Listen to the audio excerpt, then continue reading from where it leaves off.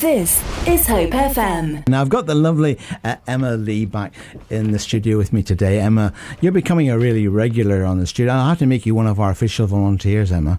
Oh, I love it. It's one of my favourite times of the month. Yeah. So Emma, you're the partnership manager with CAN. For those of you who don't know, CAN is the Community Action Network. And it would be true to say that actually the organisation gives a huge amount of support to all sorts of voluntary organisations, large and small.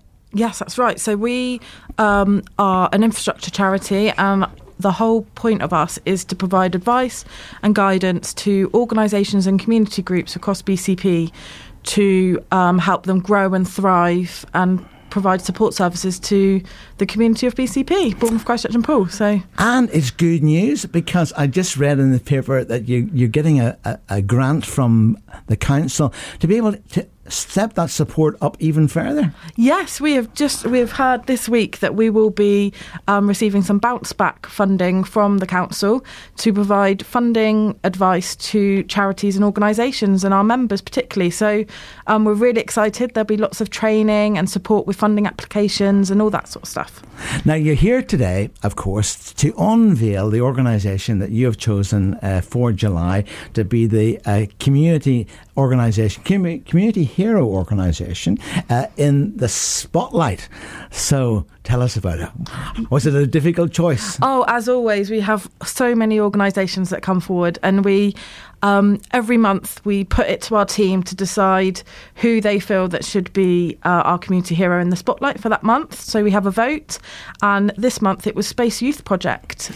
Which is very topical, actually, because, I mean, Helen, I'm going to be talking to you in a moment or two, but Helen and I have known each other for quite a while. When I was at the YMCA, we actually give a home to the Space Project, and Helen, of course, way back in those days, because it was all Eurovision, but I'll talk to her in a moment about all of that. So what was it particularly that drew attention to space? Yeah, so every month we have a key theme that is related to a special date for that month. So through June it's been Pride Month, so we decided that we would pick a charity that supports the LGBT plus community of Bournemouth, Christchurch and Poole, and we had a number of different organisations come to us, but when speaking to the team, they just felt that Space Youth Project and the work that they've been doing to support the youth of Bournemouth, Christchurch and Poole and the wider Dorset has just been phenomenal, and also their families as well. So it's not just supporting those individuals that are not sure about how they feel and who they are, and but also their families to try and deal with the situation and how all of them feel. Yeah, and of course, you see, to keep organisations running, and no doubt Helen will share this with us in a moment, but it's not easy to keep the wheels of any organisation turning, but particularly a small organisation, like Space. Yeah, I was literally just speaking to Helen this morning about the size of her team, and as with all organisations, particularly community groups, there's often just one lead person with a couple of admin staff that kind of keep that organisation keep going and storming through their work. So we want, through the Community Heroes and the Spotlight Project, we want to kind of champion and celebrate the work that they're doing and how they can help other people within the community and kind of get their name out and kind of champion and celebrate their work. This is Hope FM. Well, I'm delighted that Helen joins me now. Helen is the chief executive of the Space Youth Project, and Helen and I we met years ago, didn't we? Because you were looking for a home for Space at that time. But for the uninitiated, just tell us a little bit about Space. What do you guys do? Fabulous work. Ta-da! That's enough. We'll move on. Going on. No. Space Youth Project is a youth-led organisation for lesbian, gay, bi and trans and anybody questioning their gender identity or sexuality. And we work with under 25-year-olds all over Dorset. That's our core work. But we also work with families, parents, carers, siblings, professionals and anybody else who wants to make the lives of LGBT plus people happier, healthier, nicer. Now, obviously, in the very early days, you were the driving force, the visionary. Well, I don't know. Young people started it. Well, you said youth-led. Well, tell us, were they passionate? They were very, very passionate. So there were a bunch of gay lads in Bournemouth that were hanging around the triangle and thinking, actually, we perhaps ought to have a youth group just for us.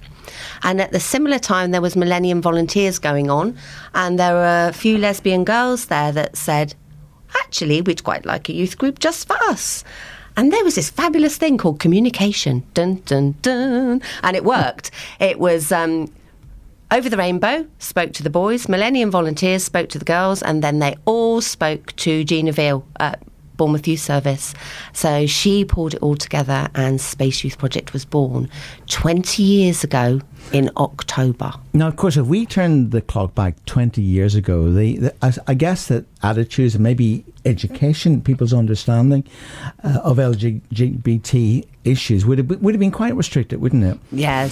So was part of what you guys wanted to do was to educate the sort of things that were clearly impacting young people? I'm nodding lots. That doesn't work on radio, does it? It Sorry. doesn't, Helen. No.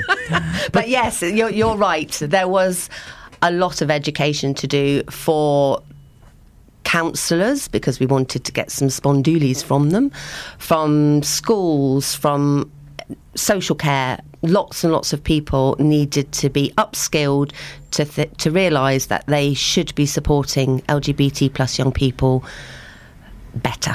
And so we do that too, and we have done that from the outset, and we get the young people to do that. We try and get them to feel happy, confident and capable to go into a school and do an assembly or whatever it is.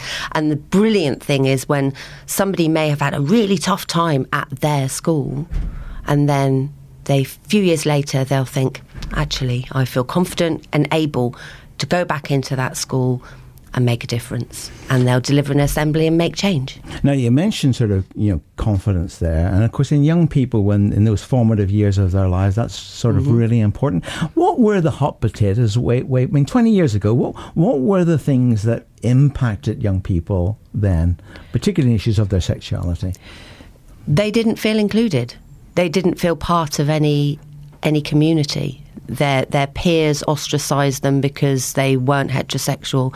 They were bullied. There was an awful lot of prejudice. And that's why Space happened, so that they could have a group where they could go and be safe. Because they weren't safe on the bus. They weren't safe at school. They weren't safe, sometimes, sadly, at home.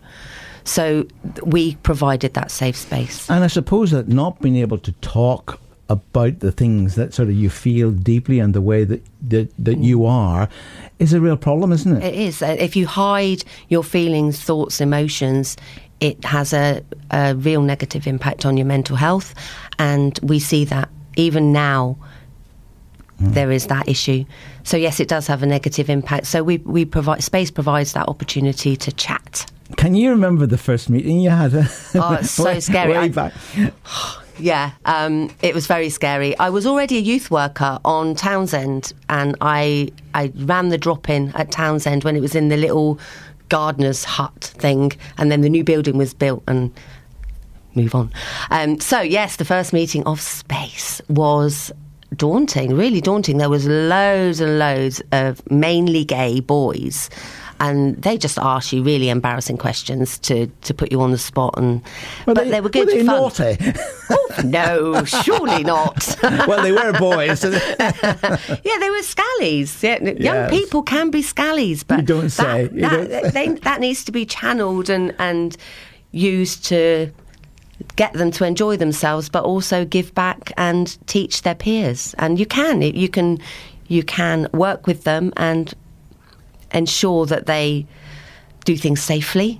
They might not give up things, but they might become safer, and that's all part of it. Yeah.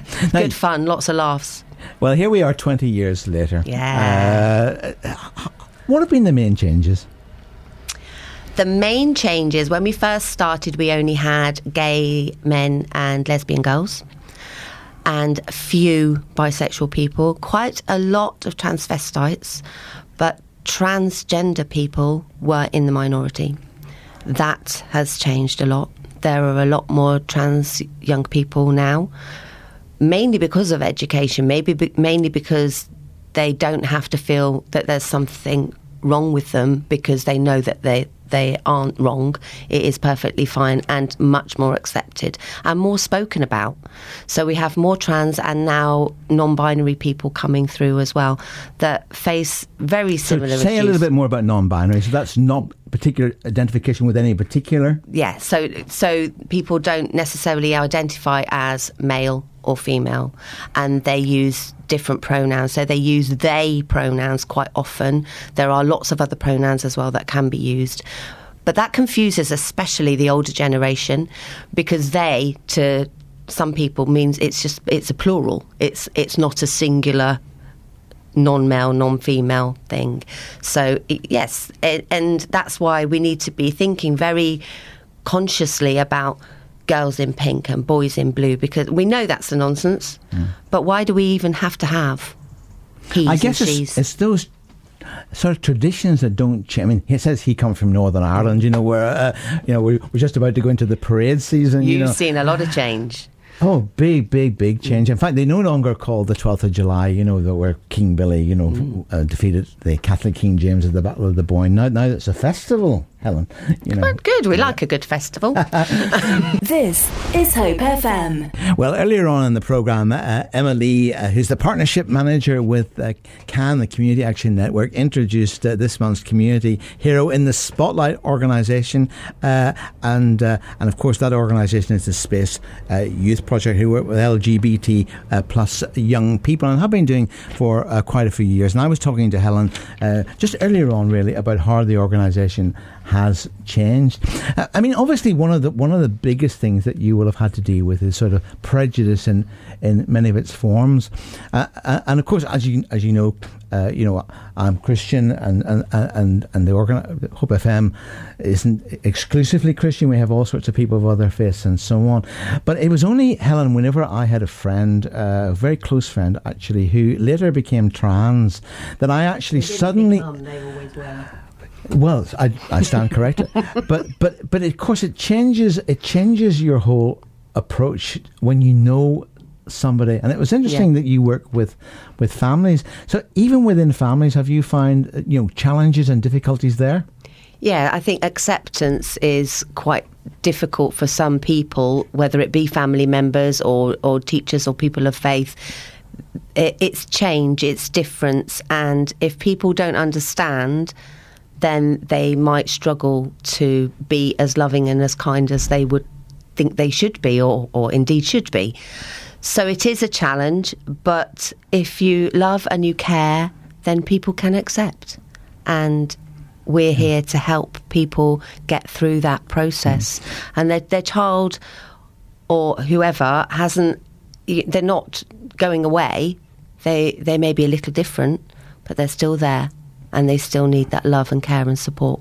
So if there was somebody listening to us right now who had that challenge within their own family, or even with their friends, what would you advise them in terms? I mean, people don't have to fly the flag. No, you don't have to be waving the banner, but you can be an ally. You can easily be an LGBT plus ally just by continuing to support and love that person. Talk to them. If you have fears or misunderstandings or things that you can't quite get your head round, talk to the person that is involved, and together you can get through it and you can move forward, and everybody can be smiley and happy and live lovingly together. Yeah. Well, I mean, I have another a good friend, and I think it's very important, because all sorts of issues, we don't have to agree on stuff, do we? But we can have a good conversation, as you quite rightly say, and actually maybe learn a thing or two. Indeed. By chatting. Yeah. Well, as you look to the future, and with my magic ball. What's COVID? what has COVID been like for you? Because obviously, have you been doing the Zoom? You're on mute. Yeah. I've learnt to lip read through Zoom. You have? Well, yeah, I can't hear you. I know. You're on mute. Those famous... I haven't learnt a lot of lip reading, but it has been useful. So yes, we only shut 2 of the groups for about 1 week. All the others, if they had monthly groups or fortnightly groups, there was no gap in service. The service changed. It became online, and it was a very steep learning curve for everybody to learn how to use the tech. because and actually get the tech. We didn't have all of the tech, and we didn't have webcams, we didn't have headphones, we didn't even have a computer or everything you need to run things smoothly. And we still haven't nailed it. It's still not very smooth.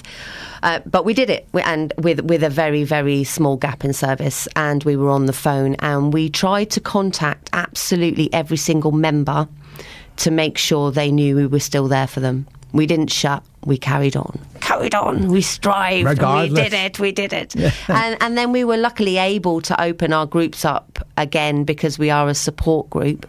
So we could open our face-to-face groups with reduced numbers and lots of restrictions. But we're still here, and our numbers are increasing phenomenally. I mean, obviously, right at the heart of it is offering support to young people, helping them to build their confidence. Yes. And I guess that you must, over the years, have been greatly encouraged by the number of young people that really, dare I ask you, have you ever counted how many young people that you've been able to support? Thousands and thousands and thousands. I think, no, I wouldn't like to guess the figure, but it's definitely thousands face-to-face support. And then outside support with working in schools and events. It's lots and lots, hundreds of thousands. That's the educational side of it. You give. Yeah. So do you give talks in schools and things? I do sometimes, yeah, but we have some fabulous volunteers that do it as well. Ex-teachers and other people that already qualified to do that sort of thing. I've just got a big mouth, so that works sometimes, but some governors want some sort of eloquence, and sometimes I don't have that. But you're more than a big mouth, because you're quite passionate, isn't it? Because I am. Because I guess that what sustains a lot of voluntary organisations, and Space will be the same as many others, is the passion and the vision behind it. Yeah. What was your main motivation? I mean, what really made you decide to start Space in the first place? I didn't start it. The young people did. I joined about 4 months after it started. So they put an ad out for a youth worker part-time, and I thought, oh, that sounds quite interesting. So yeah, I was in, like Flynn. I was there. And what was it? Why were you in so quickly? Because it's such a worthwhile community that needs somebody like me. No, they need. You mean somebody modest and self-effacing like you did. Not a big-headed person at all. No, they needed somebody who could drive things forward and make change. That has been me, but I haven't done it on my own. The young people have been key to that driving forward. Now, 20 years on, it's lovely to see we now have on our board some of our first members.